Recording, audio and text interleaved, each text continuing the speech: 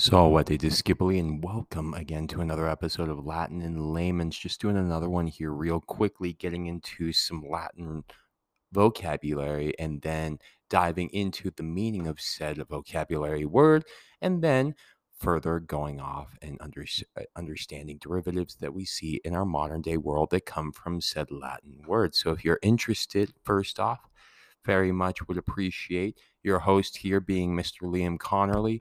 Little love and support at his Spotify and or Apple Podcast, throwing down some storage, some love, some support, anything and everything is appreciated because I am just a very grateful person regardless. Now, that being said, let's go ahead and get on into it. There's no real direction here today. I just have a bunch of words that I was looking at. I have some that I was thinking about that I actually don't have written down. So I'm just going to do a ramble bamble random sesh here, starting off with our first word, which is natrium. Natrium actually in Latin means sodium. That's why on the periodic table we have what two letters that indicate sodium on the periodic table? Is it SO?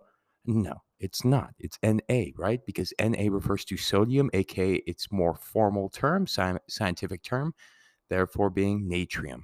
This is also where we get aura, Aurea, or Aureus, depending on what kind of adjective it's modifying, if it's modifying a masculine or feminine noun.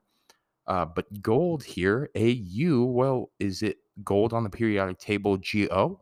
No, it is Au, right? Au on the periodic table is gold because that's where we get aura from. Next one, argentum. Argentum means silver in Latin. That's why we have Ag on the periodic table. Ar is argon. So Ag is silver on the periodic table. If you didn't know, now you know. I messed that up on my TikTok yesterday because I was going off into argentum as well, but I wrote it down as AR. So you know what? Hindsight's always 2020, right? Well, you know what? Hopefully, I'll start to get enough traction to where people will start to point out the things that I do wrong, because I am always receptive to that. Another one we get is Hg. What is Hg on the periodic table? This is actually a Greek term, by the way. Hg. Can you think of what term or what element that refers to? I will tell you that it means in Greek, it stands for hydragyrum. Hydra meaning wet, and gyrum referring to silver in Greek. It's where it then later becomes argentum later in Latin, but hydragyrum, wet silver. Now, if I were to spill some mercury and put it all over the table, what would it look like? Wet silver, because that's what Hg is. Hg is the abbreviation for mercury. It's not Me or Mc or My. No, it is Hg for hydragyrum because mercury just looks like wet silver. Next one we have here is going to be kalium. Kalium refers to potassium. Kalium, that's why, well, look at it. Hopefully you've got a periodic table in front of you now at this point because I've got you reeled in. Kalium, K, what's K on the periodic table? Looks like potassium in my opinion because kalium is the formal name for potassium in Latin. As you can see also, if you're looking at a periodic table, a lot of the endings are in like or something like that, a typical neuter nominative ending in the second declension. As you get and see like the later terms that you get like Americanium or whatever, and Einsteinium, and all these different ones. So as you guys can see, a lot of the basis for where we get our elemental terms come strictly from Latin, not Greek.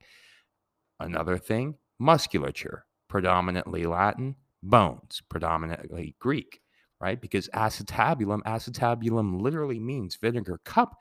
And what does your acetabulum look like? Well, it looks like this bowl.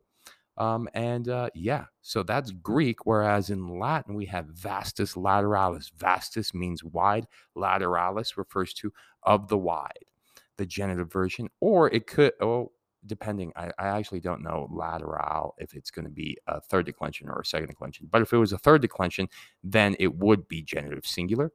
Um, Regardless, though, if it was a second declension, it would be either dative or ablative plural. But I'm not going to get into that because that's something that you probably don't really care about right now, right? It's okay. I'll get into that more so as we get on into the year, because I'm going to be shifting a lot more into that grammarian mode. But let's go ahead. Let's look at another one. Do you know why we have LB for pound? Why it's abbreviated as pound? Well, it's actually because that's where we get the word libra from. Libra in Latin means scale and or pound because a libra was about the equivalent of a pound back in late antiquity.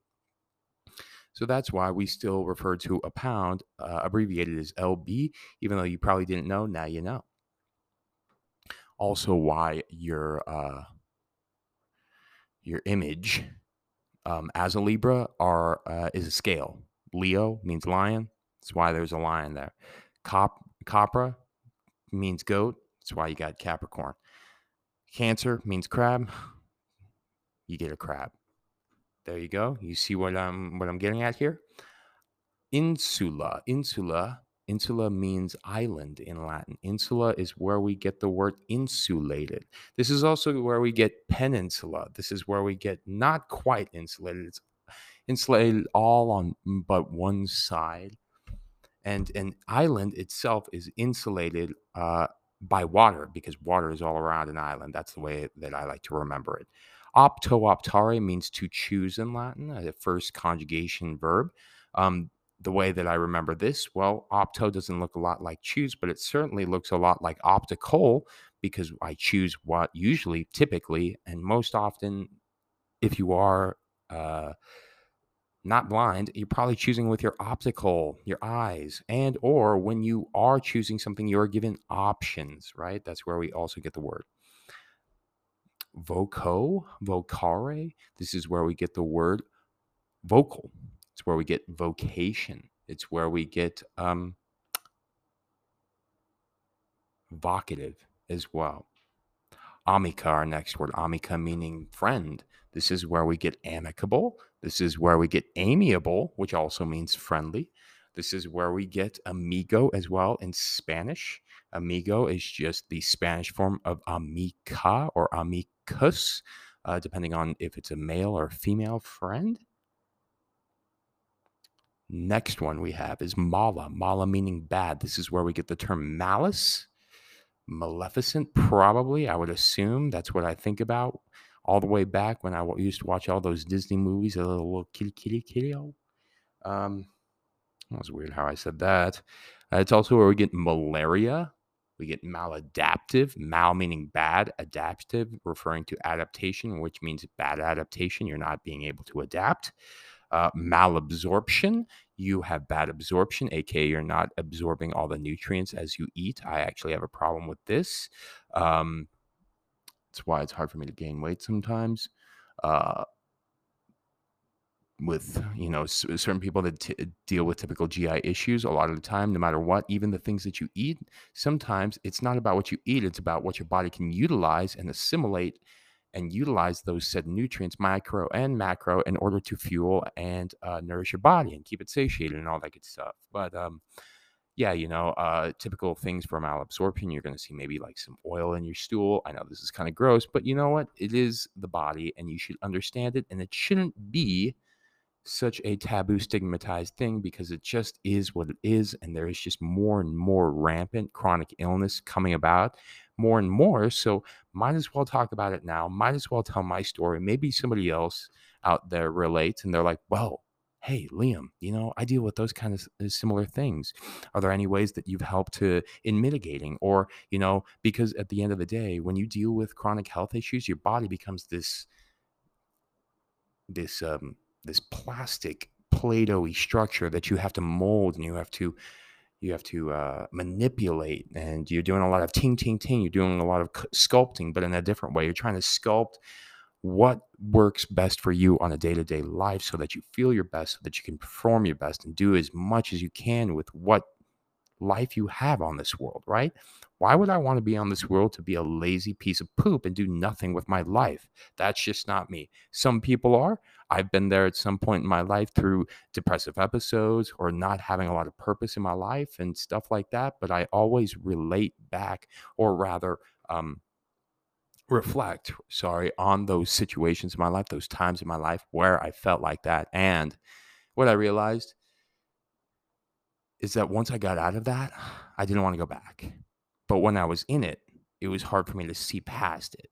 It's hard to see myself outside of this darkness, this cloud, this foggy, this hopelessness. But it's all about proving to yourself that you can at the end of the day. And that's why I tell everybody that it's all about confidence. It's not about knowing, it's not about being smart. It's about being confident in yourself in order to tackle something, no matter how petrified it makes you, or just being willing to fail.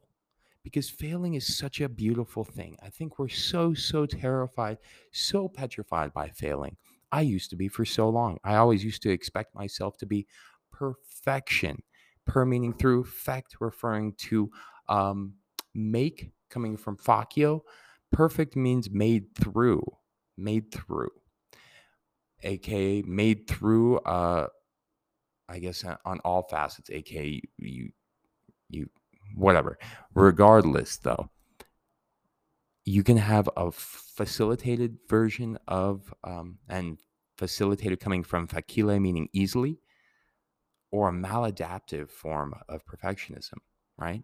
You can either walk into a room, uh, or walk into a new class or a new situation, something that you're entirely new with, and have a maladaptive perfectionist mentality where you expect yourself to be perfect at that no matter what, even though you've never done it before. I used to believe that all the time. I used to believe that I needed to be perfect at anything and everything that I did, no matter what. And if I wasn't, then I was very, very upset at myself and shameful of myself. That's not the case, right? You got to fail in order to get to that point where you start to succeed more. Failure is important because what I tell my students at the end of the day is, hey, you got it wrong. That's all good. No problem. All good in the hood, because now we know what's wrong, and now we can talk about what's right, and then we can put the things that are both right and wrong, and now we just know a little bit more, and we can put that back into our little handy dandy notebooks or whatever, or minds or back pockets for us to sift through later on. But seldom do we actually appreciate that, because we say wrong too often. No, that's wrong. Why do we have to say it like that? Why can't we reframe it and be like, you know what? Sorry, brother. It's all good. My turn here. And instead, the answer to that question is skibbity beebity bob, rather than beebity beebity bob. And and it's all good, because at the end of the day, what I want everybody to know is that I get things wrong all the time. Everybody else gets things wrong all the time. Even the smartest man in the world, Elon Musk, who I don't think he's the smartest man in the world by any means, but he's starting to realize about all his crypto nonsense, as well as, making a mistake and trying to buy out Twitter and that kind of stuff.